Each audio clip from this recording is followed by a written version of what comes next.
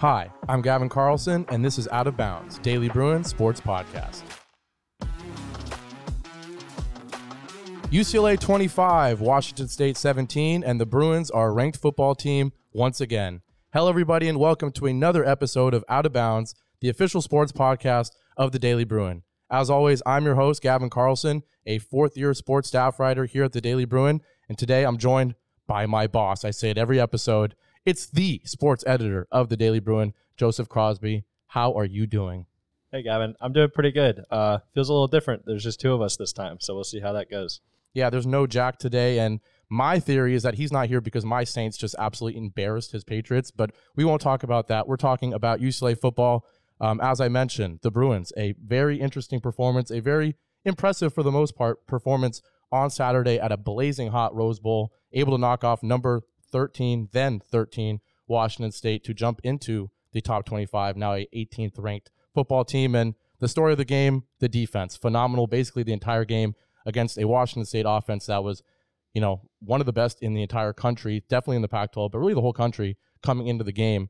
It really started right away, a 3-and-out to start the game, and it really set the tone for the entire game. Cam Ward, a fantastic quarterback, no interceptions coming to the game, but he was running for his life all game. That front seven was phenomenal, and the secondary as well. What do you think of just the performance of that entire defense against a really good Washington State offense? Yeah, I mean, 2 weeks ago, I guess, we saw UCLA go to Utah, hold the Utes to 7 points, and then they come back at home this week and take the number 2 passing offense and say, we don't care, you're going to score 10 points, and your quarterback's going to throw for less than 200 yards. And that was it was a really statement performance of being able to welcome such a good and prolific offense that has been so good this season and say, we're the UCLA defense and we're a new defense and we're completely different than anything you've seen in the last few years. And they just continue to shine. And that's the same thing they've done this entire season, really. And they've proven that they are a legit unit.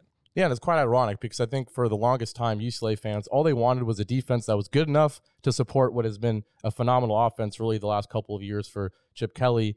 But instead of the defense being good enough, it's the defense is leading the charge and almost bailing the offense out at times. Dante once again starts the game with an interception, puts Washington State in plus territory. They're able to hold them to 3. The next drive, Washington State back in the red zone. Latu forces a fumble, and that really was a common trend throughout the game. Even when Wazoo did get into UCLA territory, even if UCLA's offense struggled and field position was kind of an issue all game, UCLA's defense was able to bail out the offense all game long. I think in the modern college football, era, I guess, you don't need every defense to be a Michigan and Alabama that's holding teams to under 7-10 points. You need a team that can force turnovers, get some pressure on the quarterback, cause chaos, and UCLA's defense has done that throughout the season, and especially against Wazoo. Let's talk about the offense a little bit. Oh, well, hold on. I just want to say you talked about the Latu fumble. Those 2 back-to-back fumbles were such big plays because they did happen when Washington State had a drive going, and then all of a sudden, there's no more momentum. Yeah. UCLA gets the ball back. They get to go take charge, and those two fumbles happen in really quick succession in the end of the first, start of the second quarter, and then it just kind of kills any kind of momentum that you develop. And then the next 6-7 drives, Washington State really wasn't doing anything. Yeah, and we knew they didn't have a great running game coming into things, and so it wasn't surprising to see the run game be basically a non-factor. But it was surprising to see Cam Ward kind of just look uncomfortable throughout the contest. He had that interception. Alex Johnson, who's been one of the best players on UCLA's defense out of nowhere, been phenomenal in that slot nickel spot. He had a really impressive interception dropping to the flat. He described it perfectly after the game. He said, I was reading Cam Ward's eyes. But it helps when your front seven gets pressure all game long. They were all up in Cam Ward's business pretty much the entire game. It was a really impressive performance. I thought Devin Kirkwood kind of had a better game, one of his best games, probably his best game of the season. And the linebacking core is consistent all every season or every game of the season so far. Can I transition to the offense now? Now you can go. The offense, which has been the staple of Chip Kelly's program while he's been here at UCLA, still feels like they're not all the way there. Obviously, we know Dante starts with the pick. The more brutal play is the pick 6 at the end of the first half, and it stinks for the Bruins because that kind of felt like right when the offense was starting to pick up some momentum. On that drive, UCLA starts inside their own 30, and in 37 seconds, I believe, they're suddenly at the opposing 5. Dante had 2 impressive throws. He's under pressure, and he gets one to his tight end, Hudson Habermill, who breaks a bunch of tackles and is his one of catch of the season, by the way. One of that was a big play. A very deep tight end core, which I think we're going to get to throughout this episode. But he completes that one, and then he has a rollout to Logan Loya, gets at the ball to the 5-yard line. And then from there, 1st and 5 at the 5, 3 passes, the third one ultimately being a pick 6. And on an up and down performance from Dante for sure. We saw highs, we saw lows. What do you think of the performance overall for Dante? Yeah, I think that he's still getting time. I mean, he's played 5 collegiate games. He's played 2 Pac-12 games. It's an adjustment from high school. I like to think of this offense as kind of 2 gears, or like a few gears, and they're all just a little bit offset from each other. And they just need, I don't know, maybe a little more WD-40 and just kind of, start clicking a little better. Yeah. Because all the parts are there. You have, J. Michael Sturdivant, the 5-star freshman quarterback, the talented running back room. All the parts seem to be there to be a really good offense that, we have traditionally seen from UCLA football. And they just need a little more something to get everything really clicking like would lead to being a really successful team. Yeah, I totally agree. It just feels like they're almost there in every phase, right? They're not dominant in any phase, but they're almost there in every phase. There's certain things that they got to fix. There was a timeout after a touchback. That I don't know what the heck that was. You got to be able to set up a play coming off a touchback. There was that 2-point conversion call where Dante's kind of put in no man's land. I know you asked Chip about that after the game, and he basically said, "Yeah, it didn't work. Don't ask me anything else about the play." It was very you line up in the jumbo and then the weak side, and there's nowhere to go. Maybe it does work in their practices and the scheming, but it didn't look the most consistent, I guess. And it's funny because I feel like everyone wants to see some aspect of the running game from Dante. I think in college football nowadays, it's almost a must to have your quarterback be able to gain a few yards on the ground every once in a while. But especially when you've had 5 years of Dorian Thompson-Robinson before this. Exactly. Fans and the whole program is used to that. But not on the read option. That's where I think you want to see it. You have the zone read format, basically every run inside zone to Carson Steele, who had a dominant performance. One of these times, Dante is going to pull it and keep it on the read option. We're waiting to see it.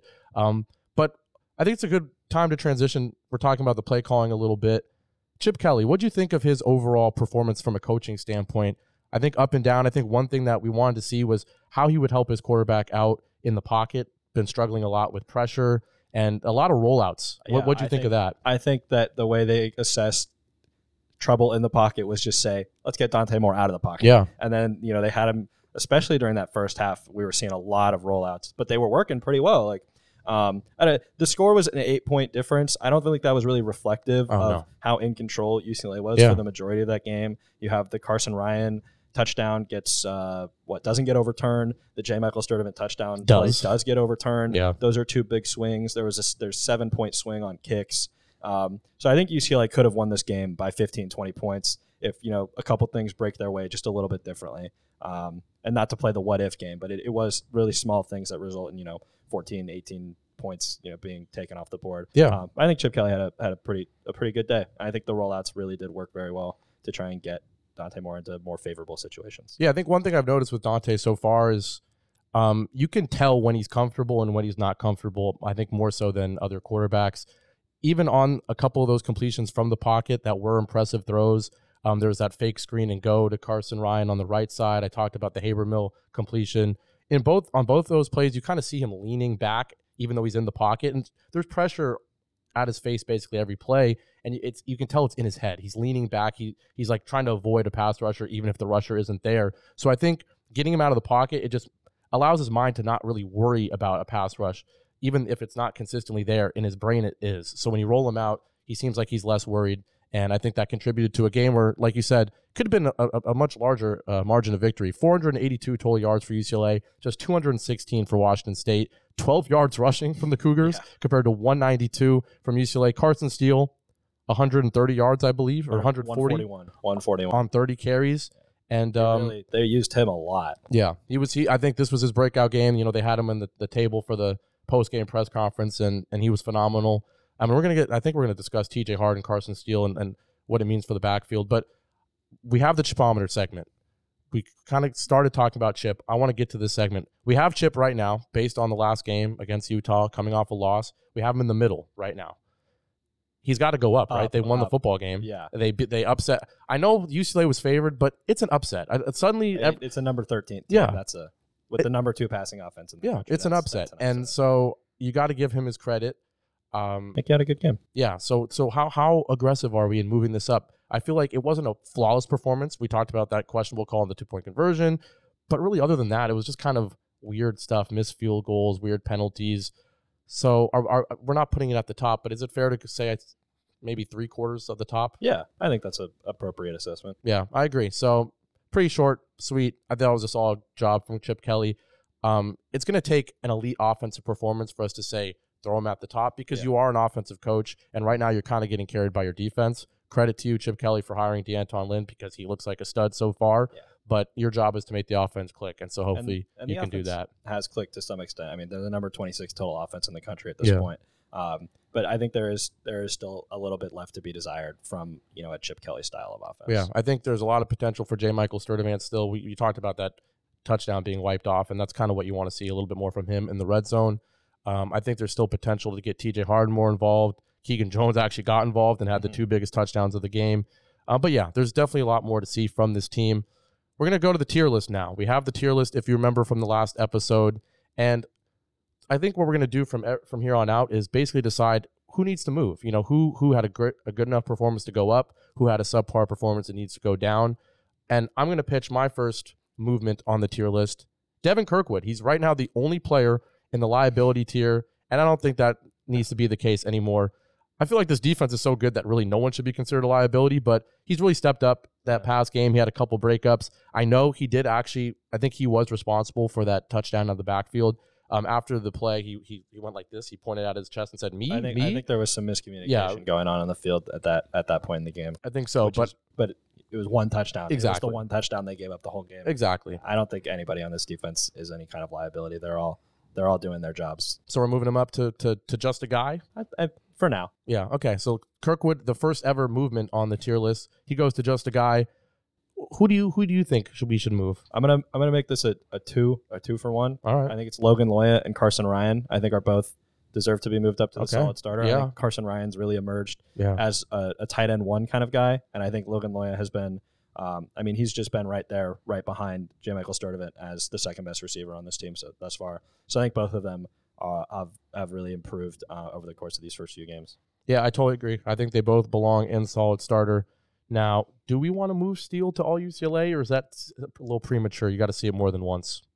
More than once, maybe. Maybe a little. Yeah, maybe wait just a little bit. What about Alex Johnson? I think, is it time? I know. 3 interceptions. That's through 5 games. That's for a guy who's not even on the field every play, being in the slot corner. But what does he do wrong? I mean, not only did he have the interception, which was a huge play, it led to a field goal for UCLA, but he also had that near pick 6 on that screen pass where he said it after the game. He's like, I want the one back half a second sooner, and that's a pick 6. So do we move him up to all UCLA? Is it time to put a 6th-year former walk-on slot corner at all UCLA? I think so. That's a heck of a story. A great story. Yeah, I think that's the story of the year for UCLA. But any more movement necessary? I feel like that's good. I feel like we're good there. Yeah. Okay. I think it just proves the defense has been just so good. I mean, I was looking at it earlier. Number 2 rushing defense in the country. That's wild. Yeah. No. Yeah. It's been a phenomenal start for D'Anton Lynn, and I think he deserves most of the credit. I know you brought in some transfers, but it's really him turning players that have been there into better players. A lot of the guys are returners. Like Latu was here last year. Davies, the whole secondary, right? I think it is a real coaching credit to what D'Anton Lynn has done. And that entire coaching staff of really turning things around. Yeah, we'll see if they can keep it going. But yeah, I think that's good for this episode. A recap of UCLA defeating then number 13 Wazoo at a blazing hot Rose Bowl.